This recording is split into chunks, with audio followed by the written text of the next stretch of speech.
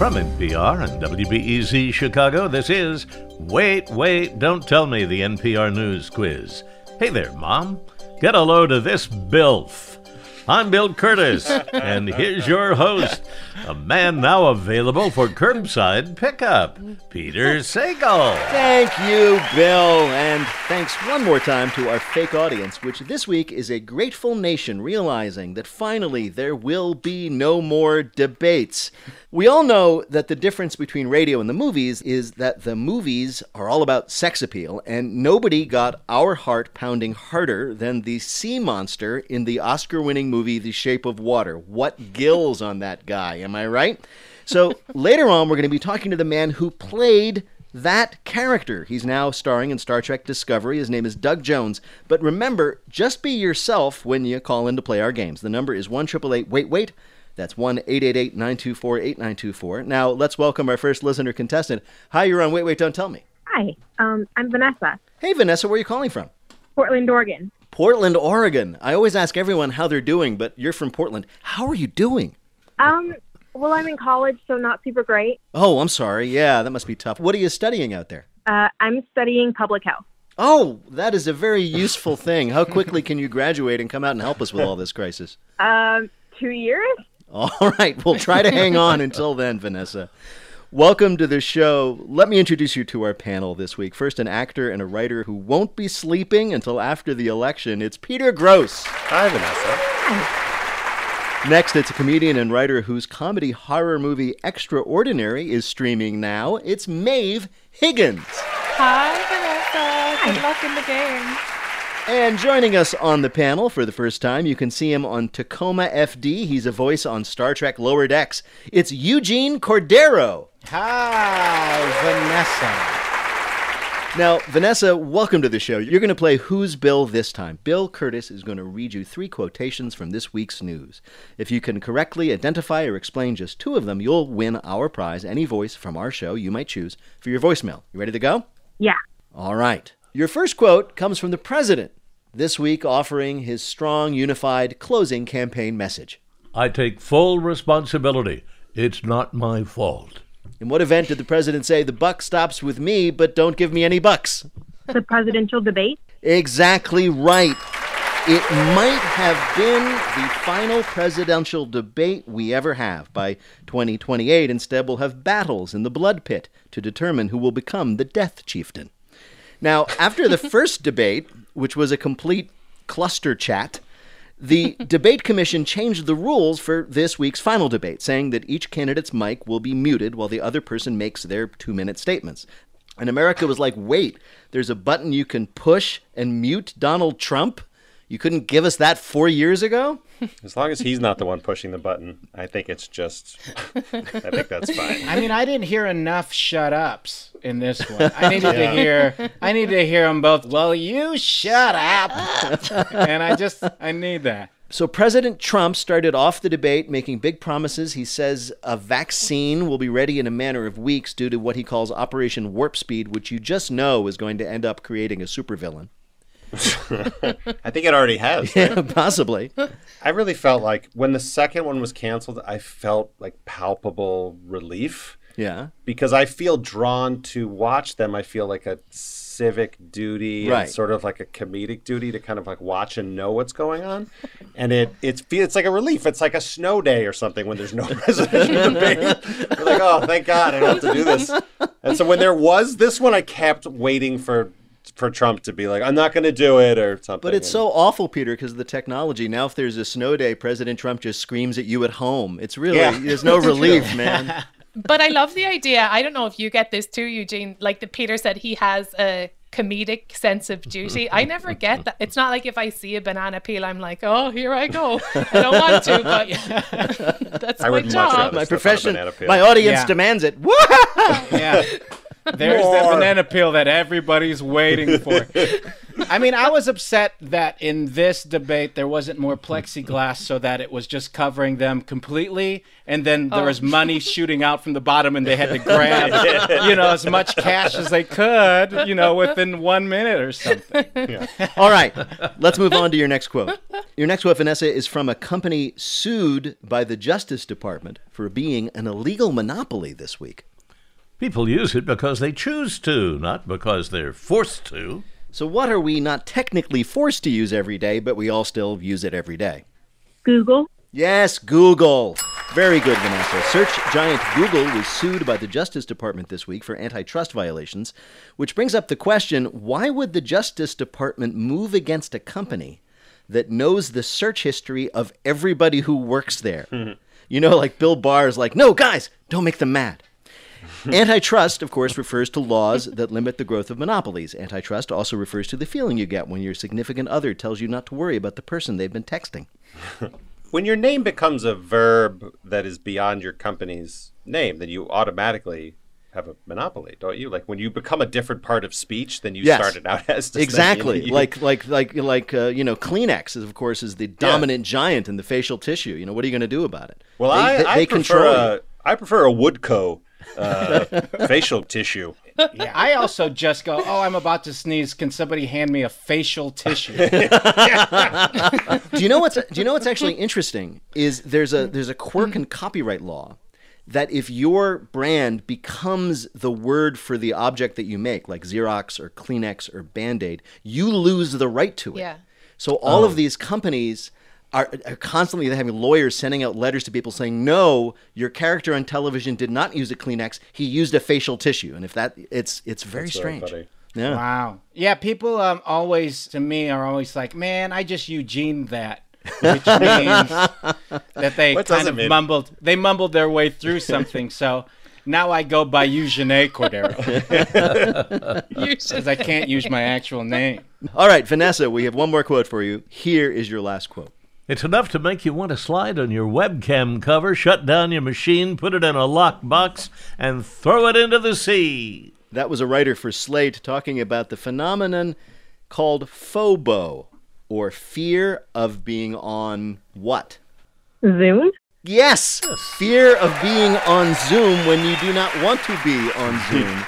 After 8 months of doing everything virtually, people have become terrified that they're still screen sharing when they're doing things they no longer want to share, like eating or undressing or tubing. But this is more or less inevitable for all of us. We spend so much time in front of our screen for work and for socializing and then for entertainment. And then when we finally get away from our screens, we end up in a hotel room with Borat's daughter and we have to lie down to tuck in our shirt. It never ends. The idea that you would be lying down on a bed as like a young woman was like standing over you, and the thing you thought people would buy is like, I have to tuck my shirt in. Yeah, is pretty ludicrous. Of just like, hold on, let me tie my shoes. I wasn't sure though, because when sometimes when your back is out, you do need to lie down to get dressed. So I'm willing to give Rudy the benefit of the doubt. Oh, interesting. When I put on a jacket every morning, I still lay it on the floor and then tumble into Oh, it. yes. Yeah. So I'm assuming that that's what he is doing, but with a shirt, on a bed. But let me ask you guys, we've all been doing Zoom. We're doing this show on Zoom right now. So have any of you had a near miss in terms of doing anything that you didn't want to be being seen? Everything that I've been caught doing, I wanted to get caught doing. Yeah. Stop That's my thing. I like getting caught. I'm a bad boy, so I want to get caught, and I deserve to be punished. Bill, how did Vanessa do in our quiz? Can't get any more perfect than that. Vanessa, congratulations. Thank you so much. Thank you, Vanessa. Take care. Bye-bye.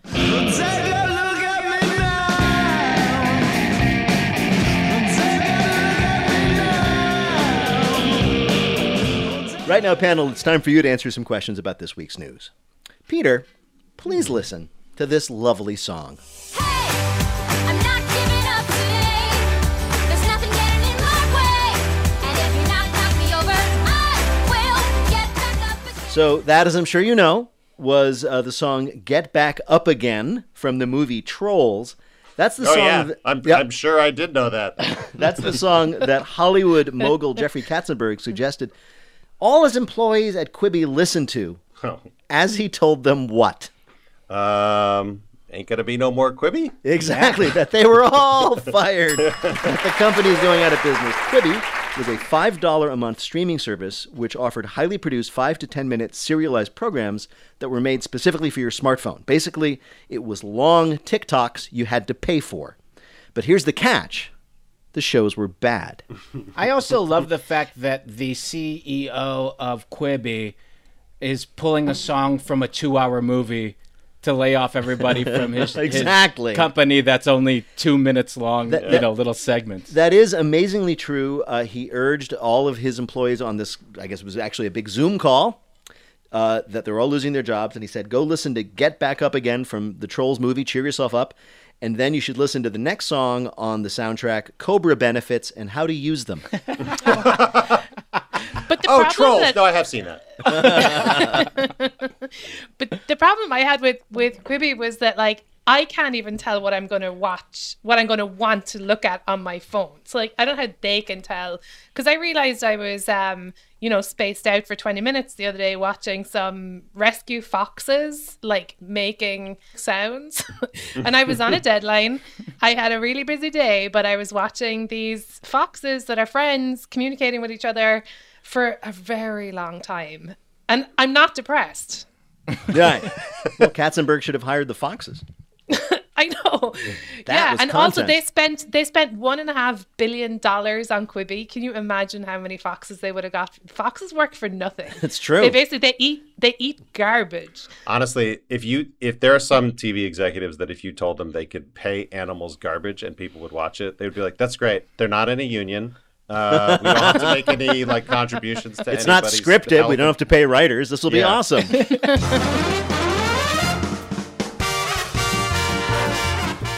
Coming up, our panelists get set up with a blind date in our Bluff the Listener game called 1-888-WAIT-WAIT to play. We'll be back in a minute with more of Wait, Wait, Don't Tell Me from NPR. Support for NPR comes from Newman's Own Foundation, working to nourish the common good by donating all profits from Newman's Own food products to charitable organizations that seek to make the world a better place. More information is available at newmansownfoundation.org. On the next episode of Louder Than a Riot, how a law meant to control the mob changed the mixtape game forever. Gangsta Grills is the biggest thing arguably ever in the mixtape's history. Don't tell me that what we're doing is wrong. Listen now to Louder Than a Riot, the podcast from NPR Music.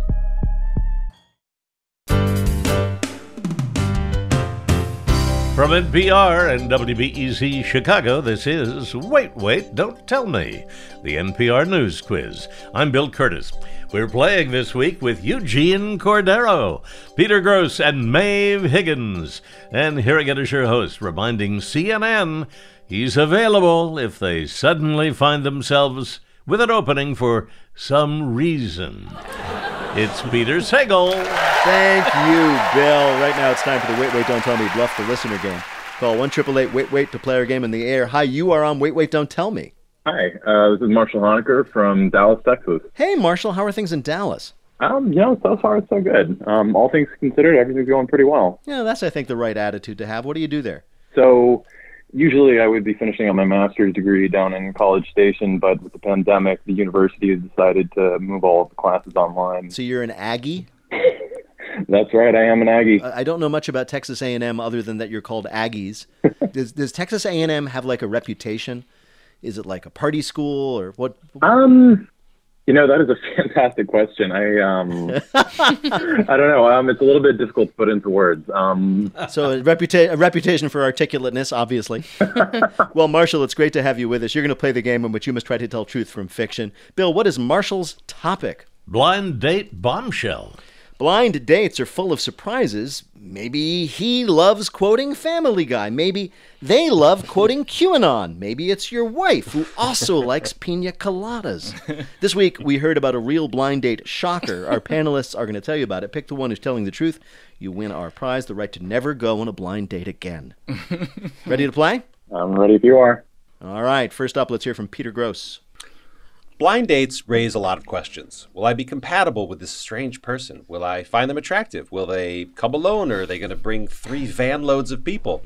A man in Zhejiang province in China this week was shocked when he walked into a restaurant to meet his blind date and saw that the woman was rolling with a formidable squad. Not a sibling, not a small group of besties. No, she brought 23 of her relatives. Going Dutch is when you split the bill, and apparently going Chinese is when you bring 4.5 basketball teams worth of family members. Before the date, the man agreed to pay, assuming that the evening would be a romantic dinner for two and not a test of her potential mate's generosity. And that makes sense. What better way to test someone's goodwill than by bringing a cast and a half of Hamilton to dinner? The man reacted the way many of us would, by leaving the restaurant right before the check arrived. Who could blame him after her relatives racked up a bill that came to 19,800 yuan, which at about 6.6 yuan to the dollar is almost $3,000. The woman agreed to pay for her family's food and said she learned her lesson, promising that on her next date, she'll only bring 22 people. From Peter Gross, hey, it's 23andMe, said a woman on a blind date in China. Your next story of an astonishing blind date comes from Eugene Cordero.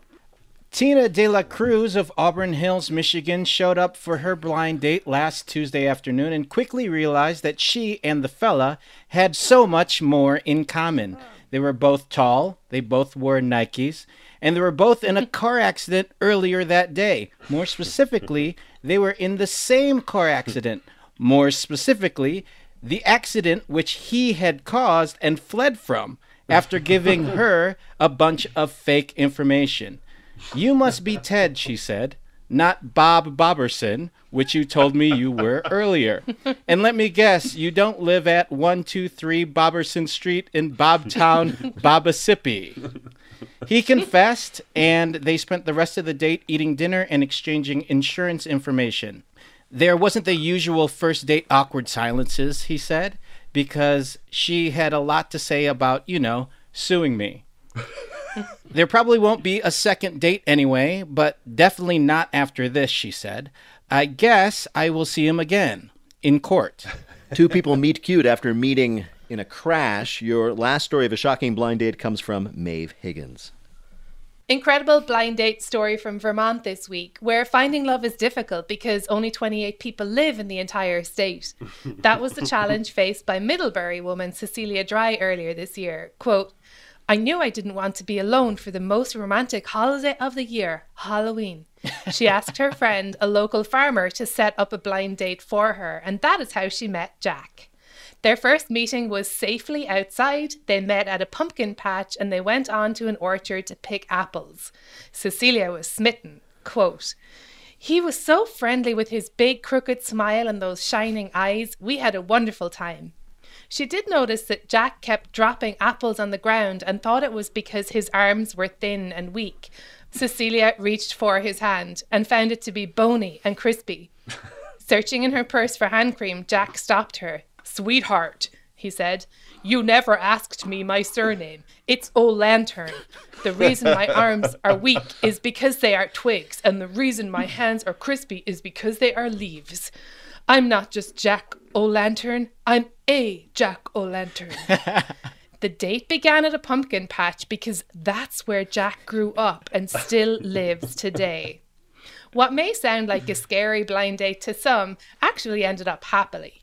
Cecilia and Jack kept dating even after he revealed that he would be unemployed on November 1st and that his brain had been scooped out by a child and replaced with a candle. Their love keeps proving the old saying that a good gourd is hard to find. In fact, they are about to be married. Quote, I'm not mad that my special guy turned out to be made out of sticks with a rotting pumpkin head, because to be honest, and if you look at the shape of my body, you can probably tell that I myself am not just a bride, I'm a butternut squash. All right, then. From Peter Gross, the story of how a woman brought her 23 relatives along on a blind date when the gentleman said he'd pay. From Eugene Cordero, two people who met on the evening that they had met before in a hit-and-run traffic accident. And from Maeve, a charming story of love between gourds that will certainly be a television special by this time next year. Which of these is the real story of an interesting blind date we found in the news? I would really love for it to be Maeve's story because I think that's hilarious, but I think I'm going to have to go with the woman who brought 20-something family members to a first date. All right, you've chosen Peter's story of the woman who brought along her entire extended family on a blind date. Well, to bring you the correct answer, we spoke to someone familiar with the real date. The first date should be short and sweet, not inviting 22 of your family members out and running up a $4,000 bill. That was Bella Gandhi. She's the founder of Smart Dating Academy and an expert on not bringing 23 family members on a blind date. Congratulations, Marshall. You got it right. Peter was telling the truth. Of course, you earned a point for him. And you've won our prize, the voice of anyone you might choose, which you can bring anywhere you like, because we're not going to pay either. Congratulations. Yeah, thank you so much. Thanks for playing with us today, and take care. Likewise, take care. Meet the family.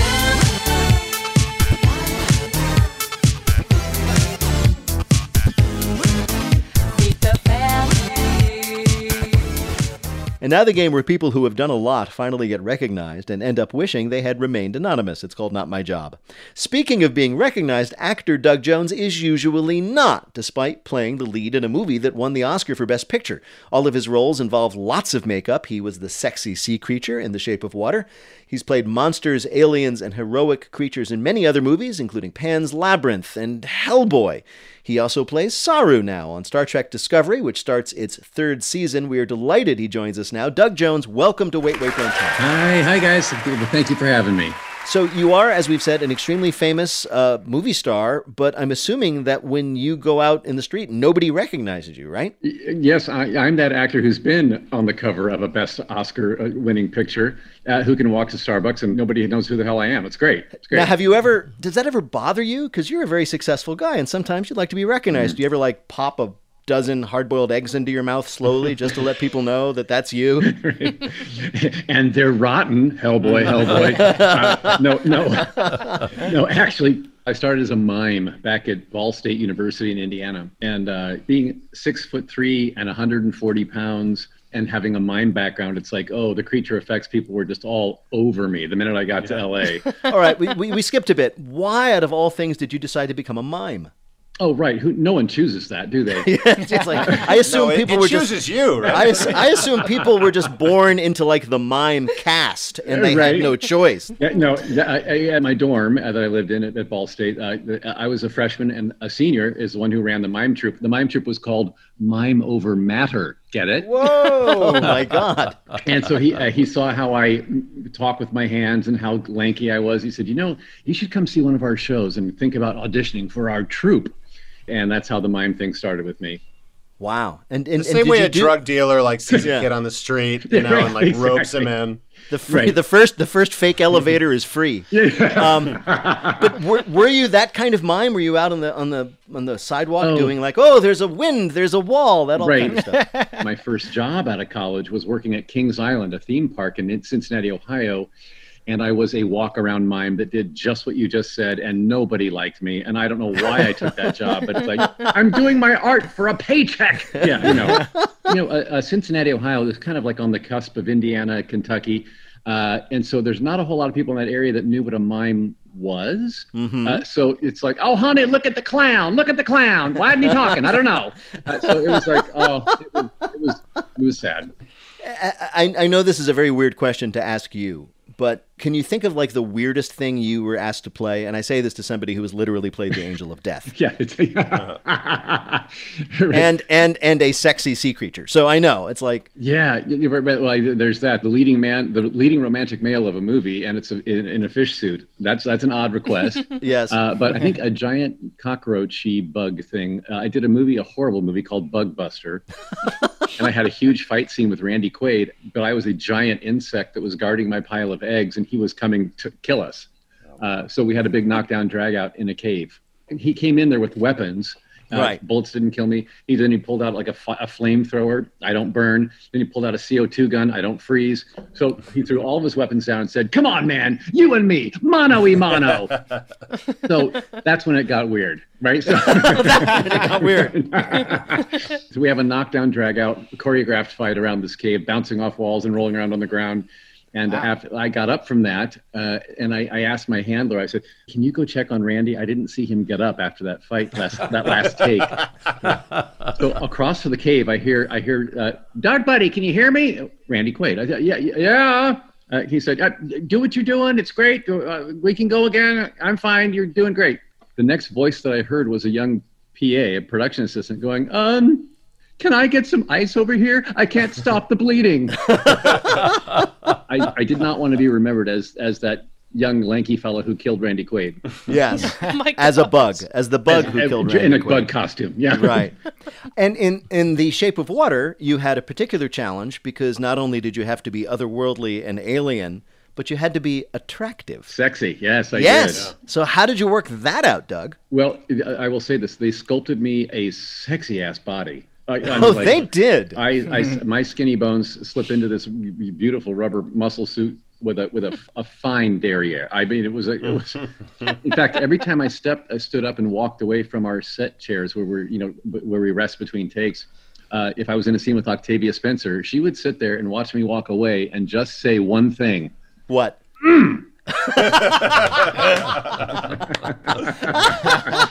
That's when you know they sculpted a fine ass. And did like the latex artist lean out and go, "Thank you, that was smart." Yeah, exactly right. Well, Doug Jones, it is an absolute joy to talk to you. As much fun as it has been to watch you do stuff, which is really saying something. No, you're very kind. Thank you. But we have asked you here to play a game that this time we're calling, Hey, check out the shape of this water. So as we've discussed, you were the lead in The Shape of Water, so we thought we'd ask you about actual shaped water, that is ice and snow sculptures. Okay. Answer 2 out of 3 questions correctly, you'll win our prize for one of our listeners, the voice of their choice on their voicemail. Bill, who is Doug Jones playing for? Lane Owens of Los Angeles, California. All right, you ready to do this? Okay, Lane, I'm rooting for both of us here. All right, here we go. Here's your first question. Now, one of the most notorious ice sculptures ever seen was the one commissioned by Dennis Kozlovsky, the CEO who served 8 years in prison for fraud and embezzlement because he spent company money on things like which of these? A, an ice sculpture of himself, which he kept in a $300,000 clear glass freezer for display. B, a full-scale ice sculpture of Michelangelo's David, which dispensed cold water to party guests through, well, his natural spigot. Or C, 1,000 tiny handmade ice sculptures of individual bird species made for his evening cocktail. I'm going to go with the A because that sounds more narcissistic. That's a very good idea, but what he really did was he commissioned the ice sculpture of Michelangelo's David, which dispensed vodka through his little Goliath. Yeah. I have no idea what the question is, and there are photographs of this, but I don't know how the guests, what they had to do to the David to get it to dispense the vodka. To get it. You see what I mean? Believe you me, it's not easy. All right, here's your next question. The UK's Channel 4 came under some criticism for its creative use of an ice sculpture. Why? A, Her Majesty did not appreciate being represented by a sculpture titled Ice Queen. B, after Boris Johnson refused to participate in a debate on climate change, they had a melting ice sculpture take his place. Or C, to counter-program a Theresa May speech in the BBC, they showed an ice sculpture of her for an hour with the caption, "Which seems more human?" Can I go with A again? Because I do love Queen Elizabeth, and I wouldn't want to think of her as an ice queen either. You can go with A again. I mean, it's impossible. He seems to be dissuading. He seems to be dissuading. Or it could be the answer B. Yes, it's B. Very good. Yes. Good instincts I had there. Although the melting ice sculpture of the planet did hold its own in many fine points of debate. All right, last chance. If you get this, you win it. A local news reporter in California went viral when he knocked over the carving of the ice sculptor he was interviewing on live TV at the state fair. But there was another twist to the story. What was it? A, the reporter had faked the accident because he was bored of doing stupid human interest stories all the time. B, he was carried away by rage when he realized the ice sculpture was of his ex. Or C, the ice sculptor was his childhood enemy and he had planned this vengeance for decades. Okay, I'm going to go with A one more time. And this time it paid off, Doug. Yeah, okay, good. True. Yeah. It was an elaborate stunt. He didn't want to do the stories anymore, and it worked. Now he has his own news channel on YouTube. See, that worked out well. It did. Bill, how did Doug Jones do in our quiz? He loved A so much, he turned out a winner. Congratulations! Oh, lame. I have a question for. It just occurred to me as we were talking about winning. So you played the lead in a Best Picture winning film. Yeah. And when you jumped up on stage with the famous actors and the famous director, Right. was everybody in the audience going, "Oh, who's that guy?" Mostly. Was somebody's boyfriend? Although I had worked the red carpet outside ahead of time, and I was interviewed on E! And the whole 9 yards. So it's yeah, we did it all. We did it all. That's great. Doug Jones is an actor. You can see him now as Commander Saru on Star Trek Discovery. Season 3 is streaming on CBS All Access now. Doug Jones, thank you so much for joining us on Wait, Don't Tell Me. What a joy to talk to you. The joy has been mine. Thank you all so very much for having me. Bye-bye.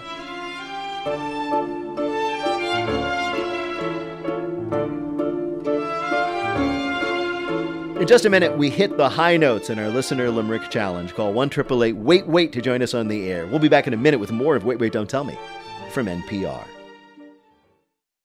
Support for this podcast and the following message comes from Best Fiends. Each week, the universe conspires to foul up your last slice of the weekend. Long grocery lines, standstills at the drive-thru, the ever-growing end-of-week to-do list. But you remain unfazed. Why? Because you downloaded Best Fiends, the 5-star rated mobile puzzle game, which means you've got a boredom-busting secret weapon ready to launch at a moment's notice. Download Best Fiends free today on the App Store or Google Play. That's friends without the R. Best Fiends.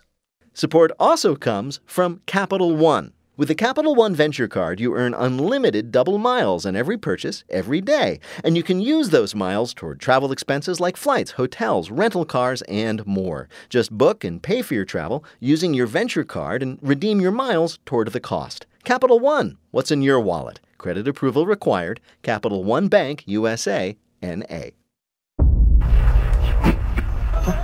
Voting is crucial, and I don't give a damn how you look at it. Is this America? It was we, the people. The land of the free and the home of the brave. Not we, the white male citizens.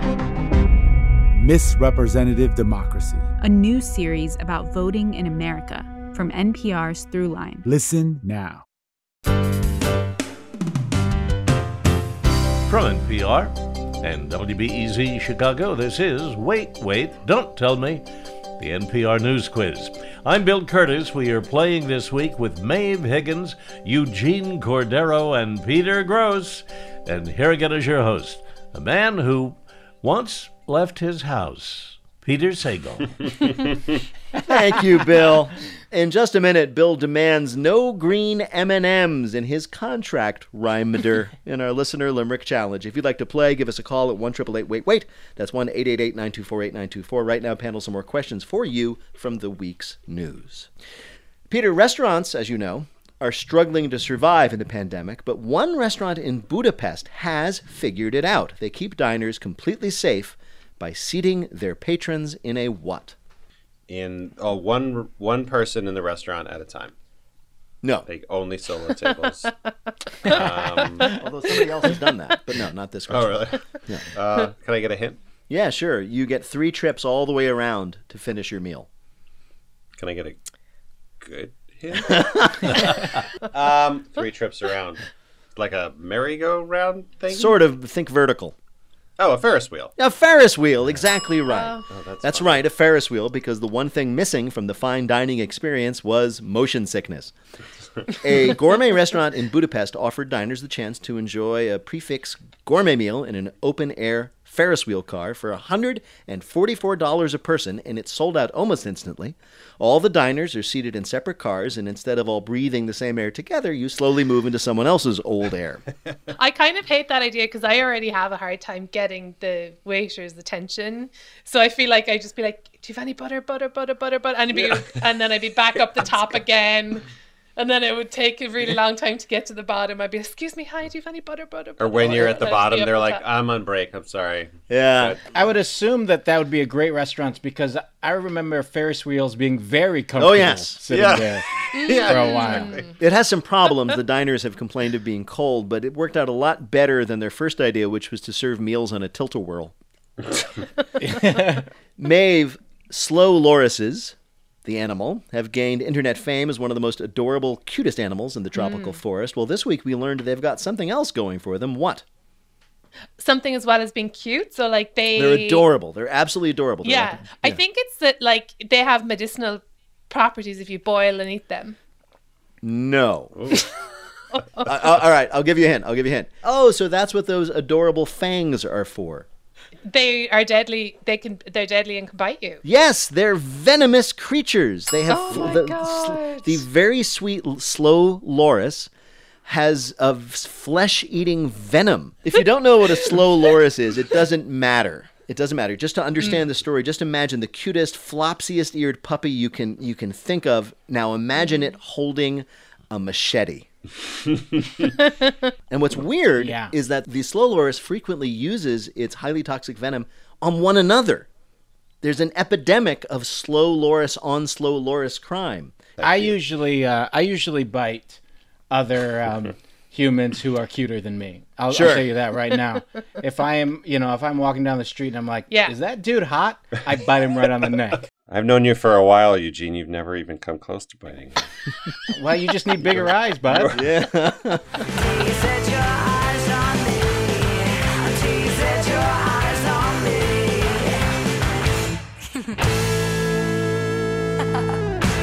Coming up, it's Lightning Fill in the Blank, but first it's the game where you have to listen for the rhyme. If you'd like to play on air, call or leave a message at 1-888-WAIT-WAIT. That's 1-888-924-8924. You can click the Contact Us link on our website, waitwait.npr.org. You can also check out the Wait Wait quiz for your smart speaker. It's like having Bill and I right there in your house, refusing to leave. Hi, you're on Wait Wait, Don't Tell Me. Hi, this is Elise Montemayor from Newport News, Virginia. Newport News. What's the news in Newport News? Nothing much. Yeah, and what do you do there? By day, I'm a social media coordinator for a local church, but by night, night and afternoons mostly, I am a TikTok creator. Wait a minute. Oh, wow. I was going to say, I was hoping you were saying by night you were a crime fighter. No. But you are, but I'll take this. TikTok, you are my first, I think, TikTok creator. I've never spoken to one. So tell me, what do you do on TikTok and how do you make things that everybody wants to watch? So on TikTok, I help young athletes, mainly female athletes, that mainly play volleyball. If they really want to play in college, I kind of teach them how to go about being a college athlete. I played college volleyball myself. So wow, that's so cool, Elise. I love that. That is the first recorded constructive use of TikTok. Yes, congratulations. It's finally been done. Yeah. Thank you. Thanks. Well, Elise, welcome to the show. Bill Curtis is going to read you 3 news-related limericks with a last word or phrase missing from each. If you can fill in that last word or phrase correctly on 2 of the limericks, you'll be a winner. Here is your first limerick. In the 60s, this drink was just fab. If you loved it, buy all you can grab. This saccharin soda has now reached its coda, 'cause Coke will no longer make... Tab. Yes, Tab it is. Exactly right. Coca-Cola has announced they're discontinuing their Tab soft drink. They are eliminating a number of unprofitable brands like Zico coconut water, which was absolutely gross, but thrived for a while with its slogan, still better than Tab.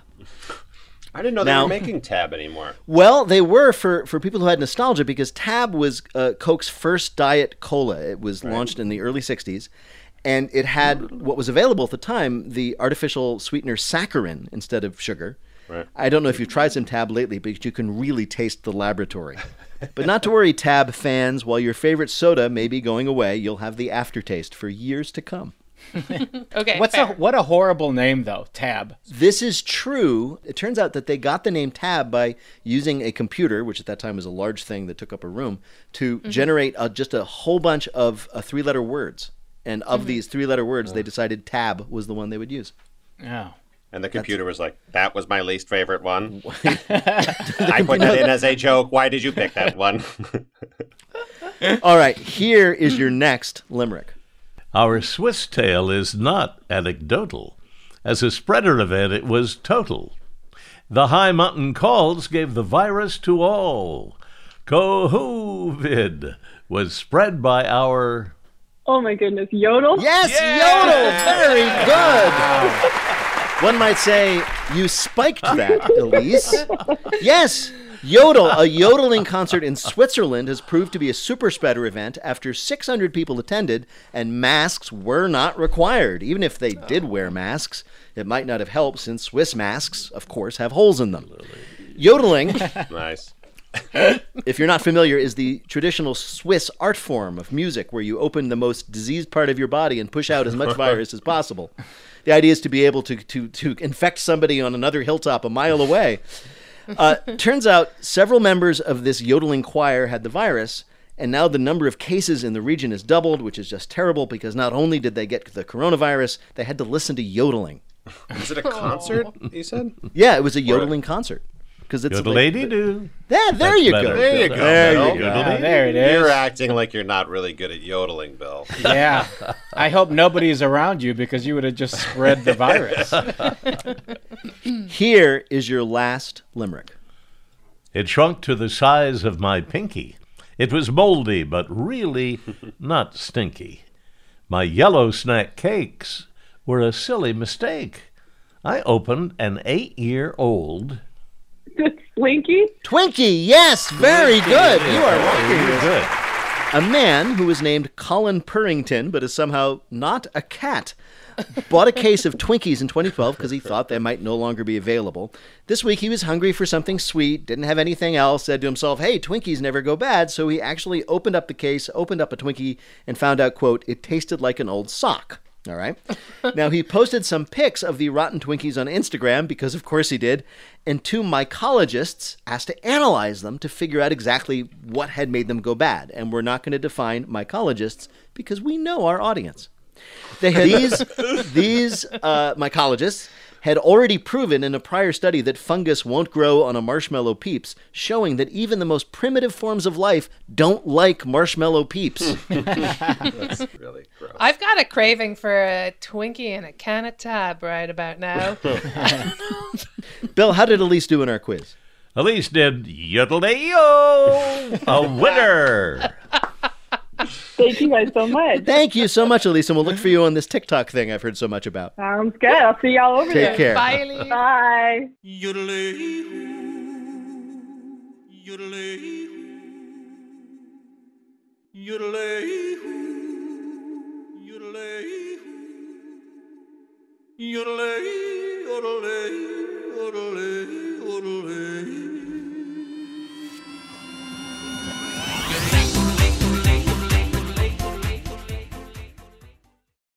Support for this podcast and the following message comes from Simply Safe Home Security. Every 26 seconds in the U.S., there's a break-in, but with Simply Safe Home Security, you can protect your home around the clock. Simply Safe has everything you need to protect your home if there's an emergency.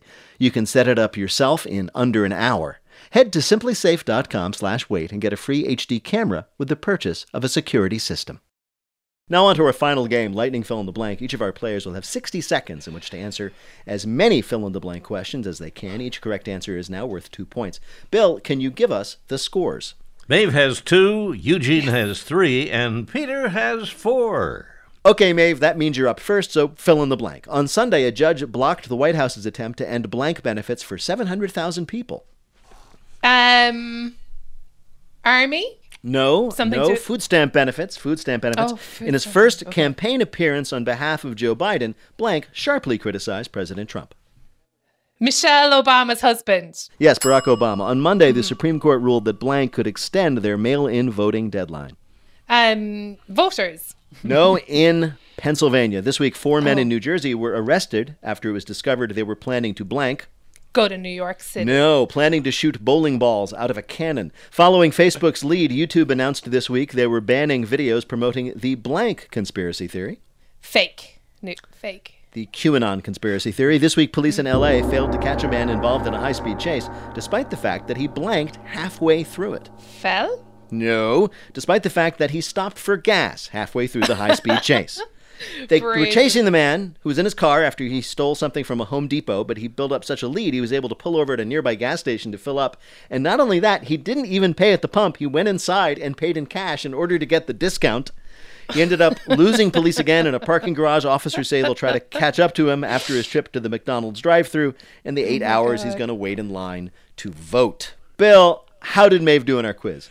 Well, this is hard to believe, but she is tied with Peter for the lead. 1 right for 2 more points, and 4 gives her that tie. Yay! Very well done. All right. Eugene, you're up next. Fill in the blank. On Monday, the CDC recommended that all plane and train passengers wear blanks. That they wear masks. Yes, this week, U.S. officials accused Iran and Russia of attempting to interfere with blank. With the election, Yes, with the vote. on Monday, an appeals court rejected Ghislaine Maxwell's attempt to keep her deposition in the blank case secret. Open case? No, the Jeffrey Epstein case. After being accused heard of of it. stealing election signs, the man in Iowa was caught on camera stealing blank. Stickers. No, stealing all the newspapers that reported on him stealing the signs. On Sunday, a new blank in Colorado forced the evacuation of over 3,000 people. Oh, a new wildfire. Yes. This week, a rapper was arrested for defrauding California's unemployment office after he blanked. After he dropped an album? Sort of, but no. He released a music video where he bragged about defrauding California's unemployment agency. Oh, no.